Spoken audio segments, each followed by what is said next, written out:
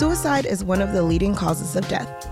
According to the CDC, in 2021, suicide was responsible for over 48,000 deaths, which is about one death every 11 minutes. It is estimated that 12.3 American adults have seriously thought about suicide. 3.5 million have planned to attempt suicide, and 1.7 million have attempted. Suicide Prevention Awareness Month was in September. However, this is a topic that should be discussed year-round. We are heading into a time where the holidays may activate our heightened stress and loneliness, and others may experience seasonal depression. Hi, welcome to Equity, where we spill the tea on equity. Today's topic is suicide prevention awareness. Please introduce yourselves and give us an overview of your programs and the services you guys offer. Thank you so much for having me. My name is Maisha Bobo. I am a staff development officer with RUHS Behavioral Health. I also have the pleasure of serving as our suicide prevention coordinator for the Riverside County Suicide Prevention Coalition. The goal of our coalition is to eliminate suicide deaths in Riverside County, and we have 8 different subcommittees that are all focused on carrying out our county strategic plan for suicide prevention. And my role is really to oversee the work of all 8 of our subcommittees. And I also am a Safe Talk trainer, and I coordinate all of the Safe Talk trainings throughout our county. So thanks for having us. My name is Monique Cortez. I am a health education assistant too with public health. My primary role is working in our teen suicide awareness and prevention program, where we focus a lot of our efforts on providing youth with suicide prevention trainings, as well as mental health resources and tools to have conversations with their peers about suicide. We also provide these trainings to parents and guardians and all community members. And I'm also youth mental health first aid trained. Well, thank you for having me on as well. My name is Sean Cortez. I am a health education assistant with Riverside University Health System's Public Health. I work alongside Monique in our Teen Suicide Awareness and Prevention Program, helping give out all those trainings to our youth and parents and staff when they need them. What are the key statistics and trends surrounding suicide in Riverside County that we should be aware of? I want to look back to the last 5 years. So from 2018 to 2022, for our 0 to 17 years of age, that's our youth, there have been, per 100,000 people in the county, there have been 1.6 suicides. For our 18 to 25-year-olds, that's our younger adults, there have been 11.4 suicides. And then for our older adults, so this is the group that's affected most by suicide in the county, so 26 years and above, there have been 15.3 suicides. And looking just specifically at the year 2022, there has been a decrease in suicide deaths, with some exceptions to the adult age groups, our 19 to 24-year-olds and our 65 to 85 years of age. There have been increases slightly in those groups. For suicide rates for 10 to 18 years of age, they did drop significantly in 2022 compared to 2021. So data is still provisional for the year 2023, but when looking at rates and numbers month to month, there is an obvious trend downward for those suicide deaths. So from your experience with counseling those struggling with depression and thoughts of suicide, what are the risk factors and warning signs that individuals, friends, and family should be aware of? So I want to start off with suicide isn't just caused by one situation or life event that somebody experiences. It's dealing with several at one time, or just not knowing how to positively cope with those overwhelming feelings and emotions. So lots of risk factors can increase somebody's thoughts of suicides, or maybe increase their chance of having a mental health crisis. But some common risk factors that we wanted to highlight today might be somebody having a self or family history of mental health illness, maybe just difficulty managing emotions throughout their life, right? Not knowing those positive coping strategies. Maybe an individual dealing with recent loss might be a risk factor for thoughts of suicide. Definitely conflicts in relationships, friendships, maybe dealing with people at work, if that's like that really bad work environment for that person. And then maybe a history of abuse, whether it be emotional, sexual, physical. And then some common warning signs we wanted to make sure to highlight were maybe an individual withdrawing or self-isolating from activities that they enjoyed, people that they spend a lot of time with or tend to spend a lot of time with.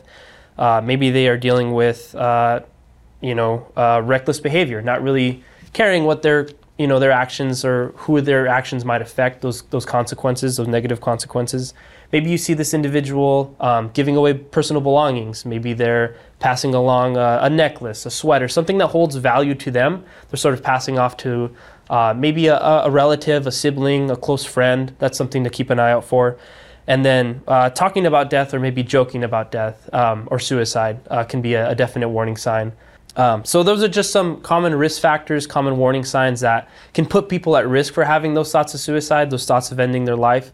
And that's just something to keep an eye out for, because these warning signs are going to be in people that you know fairly well. It's going to be a loved one, a close friend, where you'll be able to notice those behavior changes and those patterns.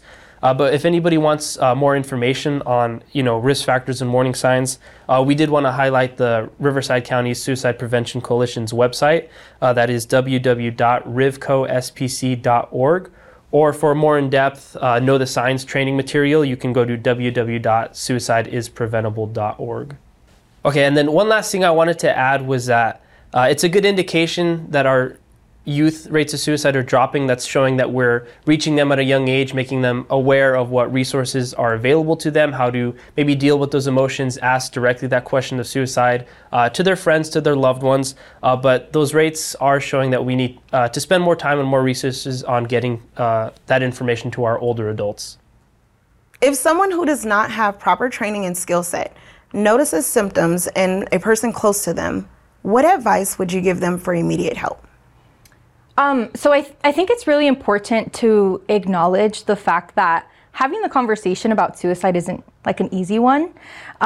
It's not something that's very comfortable to many, and our anxiety oftentimes plays like a really big role in how comfortable we are with asking the question and having the conversation. So in all reality, you don't have to be a mental health professional in order to assist someone with seeking support or encouraging help-seeking behaviors. So we highly encourage someone being prepared with resources when starting this conversation. After that, you want to start off by mentioning the warning signs and the risk factors that you've either observed or they've been expressed to you. So if someone is experiencing something and they've expressed it to you, or you're observant over their warning signs. When starting the conversation, we highly encourage people to be prepared with resources. From there, you want to start the conversation by mentioning the warning signs and the risk factors that you've observed. This is really helpful in the conversation because oftentimes people feel as though the conversation can come out of the blue, come out of like left field. And so we want to prevent that, right? So we want to make someone feel a lot more comfortable in the space, in the setting. And by mentioning what we've observed is really helpful. From there, you ask directly about suicide. When you say the word suicide and you emphasize on the word suicide and you're direct with it, it's going to establish that you and that person are on the same page. It's also going to not allow any type of space for avoiding the question, right? Because, that's what we want to do. We want to ask the direct question and we want to get a direct answer. So that will, that won't allow for someone to avoid the question. It also shows them that you care about them and that you're willing and able to have the conversation with them to begin with, because it's a hard one. We talk about that. And so an example of what this could look like is, again, mentioning those risk factors, mentioning those warning signs, and asking directly. So we would say something like, I'm so sorry about your recent loss. I've started to notice that you have been withdrawing from friends and family members. You have been falling asleep at work or at school. And I've also noticed that you haven't been eating. When people are experiencing a really challenging time or going through something difficult, they might be having thoughts of suicide. Are you thinking about suicide? So that's a way that we can ask the question in a simple yet easeful way of us being able to communicate exactly what we need to communicate.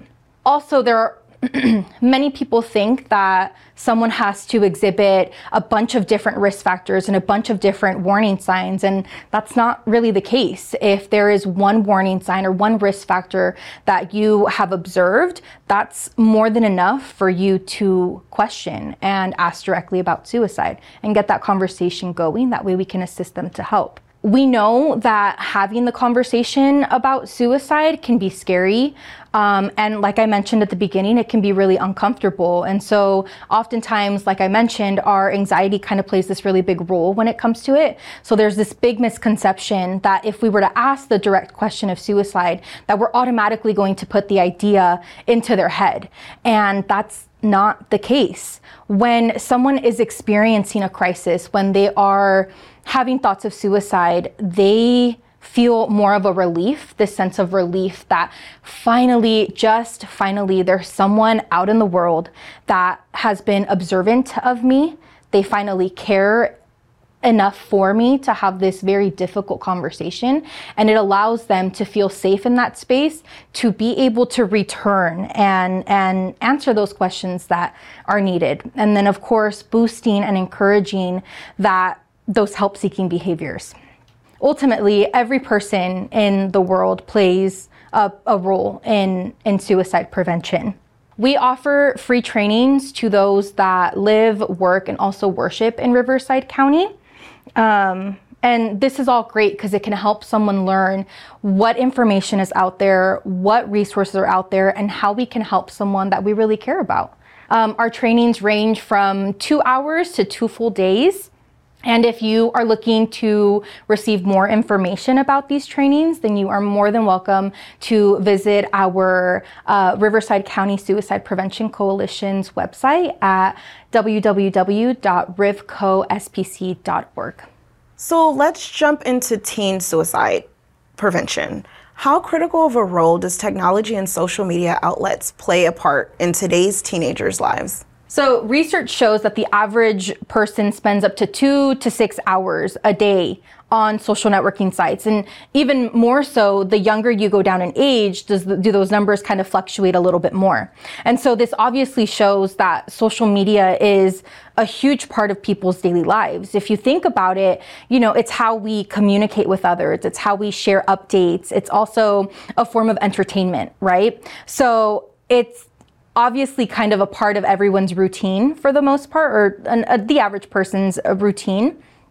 And since we are pretty aware of the pervasive use of social media, especially by the youth, it's important for us to really be able to normalize those conversations and really be able to crack down and talk about mental health and suicide prevention, because let's face it, social media isn't going anywhere anytime soon. So we kind of have to use it to our advantage and figure out what's going to work for everyone together for the greater good, for the better of all society, for the better of all world. We do have a guest speaker that's joining us in January for, again, our amazing Suicide Prevention Coalition here in Riverside County.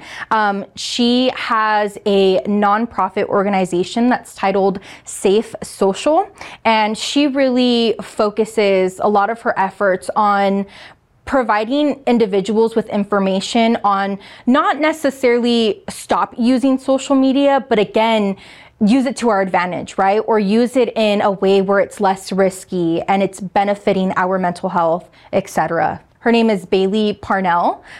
She has a lot of great information out there, and you can visit her website, that is safesocial.co, and to get all of those awesome tips on how you can start to practice safe social media use. Are youth suicide rates directly impacted by technological communication such as social media? So this is a really complex question. So here on the local level in Riverside County, we don't have any data that shows a correlation between social media use and suicide rates in our teenagers. However, as Monique said earlier, we know that many of our teenagers are using social media, and we know that social media can have an impact on our mental health. And so we want to focus on both the pros and the cons of social media use. So some of the pros are many of the things that Monique mentioned, as far as entertainment, being able to share information, personal branding, feeling that connection and closeness with those who might be further away.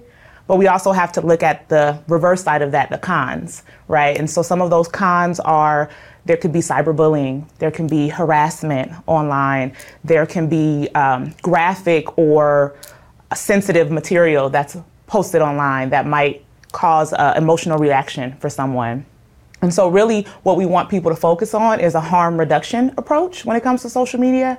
And really what that means is putting up some guardrails for ourselves, so that way we are getting the most out of the pros and we're reducing the amount of cons or the risk that comes along with social media use. And so some of those guardrails can be limiting the amount of time that we're spending on social media. That could also look like maybe screening some of the content that we are watching on social media, or those that we might follow, or things that we share or see on social media. And then we also want to keep in mind safe messaging about mental health and suicide when we are posting things on social media. It's very important for us to be mindful of the language that we use when we talk about mental health and the impact that someone else sort of receiving this information might have as a result of things that we've shared, whether that's images, whether that's a caption. Lots of folks find it helpful to be able to share those things and receive support on social media. We just want to make sure that we're using safe messaging around those things. And then we also want to encourage people, as Monique shared earlier, we have someone who is a subject matter expert when it comes to social media and mental health coming to speak at the Coalition's quarterly meeting on January 24th, 2024, from 9 a.m. to 11:30. Bailey Parnell is our guest speaker, and she's coming to talk about what are some of the trends that we're seeing for social media use as it pertains to mental health and suicide prevention. She's going to talk about how do we maximize those pros, right, or the advantageous parts of social media use. And then she's also going to talk about some strategies and some tips for people of all ages. We know that social media is primarily used by teenagers, our transitional age youth, and maybe our young adults, but the reality is that lots of people are using social media, whether that is your LinkedIn, that's your, Facebook, whatever the case might be. And so she's going to give strategies for all of the different social media platforms to give us some tips on how we can stay safe. Please inform our listeners where they can find information and assistance for crisis situations, as well as information about the program. Absolutely. So there are various resources here in Riverside County for crisis support. I won't talk about all of them today, but I will highlight a few that I think are very important for us to be aware of. So the first one is our local helpline. So we do have the Inland SoCal United Way Crisis and Suicide Helpline. Their phone number is 951-686-HELP. And so we encourage folks to use our local helpline. It is available 24 hours a day, 7 days a week. And they are able to connect people to local resources. They also are able to support folks that might be providing assistance to someone who is in a crisis. So even if you're not the person in crisis, you can still call the helpline and they can guide you through how to support that person. The helpline also is able to call out our mobile crisis response team. So if there is a need for someone to come into the home and do a risk assessment, then they're able to deploy them out to your home to do that. So that's an important resource there. We also want to encourage people to look into 988, which is our National Suicide Prevention Lifeline. Many people will note that probably about a year and a half ago, that number changed to our 3-digit 988. Both numbers still work, but we do encourage people to reach out to 988. They have services in Spanish. They also have a specific line for veterans who might be calling and want to talk to someone that is familiar with their specific experiences. They also have chat available if you go to their website. So tons of great resources through 988 as well. And then here in Riverside County, we have 3 mental health urgent cares throughout our entire county. We have one in Riverside that serves people 18 and above. And then we have one in Paris, as well as another one in Palm Springs. Those 2, Paris and Palm Springs, serve folks 13 and above. All of the services are completely free. It is not hospitalization, it's completely voluntary. You can stay there, I believe, up to 23 hours. So you can go there and meet with a psychiatrist, a nurse, a clinician, even a peer support specialist, all kind of focused on diverting your entry into hospitalization and trying to stabilize you there at the mental health urgent care. And then we also encourage people to utilize 211. So 211 is either you can call 211 or you can go on their website and you can find a list of various resources from needing a food bank to needing to connect with a therapist. So it's a really great resource to check out as well. And then just an important note to make whenever we're trying to support someone that might be in crisis, we always want to consider our personal safety as well. We don't want to put ourselves in danger while we are trying to support someone. So if someone is in a crisis, we want to try to stay with them and support them through that until support comes. But if we are in a situation where there's imminent danger and it's not safe for us to stay, then we should call law enforcement to come and to address the situation. We do want to be supportive, but not at the risk of our own safety. So I just wanted to make sure we pointed that out as well when talking about crisis support. Thank you for sharing that information, Maisha. And then can I add to what Maisha was saying? So as I mentioned at the beginning when we were first introducing ourselves, Sean and I, work in our Teen Suicide Awareness and Prevention Program. And I briefly mentioned that our primary role is to provide youth with, resources and suicide prevention training. So we have a lot of contracts with school districts in all of Riverside County. So from Temecula to Palm Springs and Desert Sands. And we are very fortunate to have these contracts in place and also to be able to have these relationships with some of the social workers, counselors, school administration, and also teachers. A really great thing about that is the fact that there's no specific requirement for someone to join or be part of TSAP. And so for the most part, if you have a youth that is either at a middle school or a high school located here in Riverside County, we most likely partner with that school. And so your youth can always inquire about it. They can get suicide prevention trained and then participate in some of our awareness campaigns to see what we can do in order to improve not only how everything is on their campus, but also part of their community. And I think it's a really great opportunity for youth to participate in. That way, again, they can have that information and know how to talk to someone, one of their peers that might be in need. If I can add in one more thing, I wanted to reiterate what was shared earlier about the fact that everyone has a role to play in suicide prevention. And our coalition is open to community members. We are actively accepting new subcommittee members. We encourage folks to come out and participate in suicide prevention training so that they can learn the signs, as Monique was sharing earlier, and really get familiar with the resources and how to have those conversations. And for those who are listening that are passionate about suicide prevention, we invite you to attend our quarterly meetings. These meetings are a great space to learn more from these subject matter experts. If you aren't able to attend live, you're able to go to our website and we have recordings of all of the meetings that we've held. We also have recordings from our conferences that we've held. So it's a great place to go and get more knowledge. You can get local data, lots of great resources at the website. For those who might be interested in joining our January quarterly meeting, the flyer is on our website as well as the registration link. So once again, in January on the 24th from 9 a.m. to 11:30, we are having guest speaker Bailey Parnell talk about safe social media use and its impact on mental health and suicide prevention. So we hope that you will join us. Thank you all for joining us today. We learned a ton of information that will definitely be valuable to our listeners. I will be sure to include them in our show notes. Thank you so much again for your time.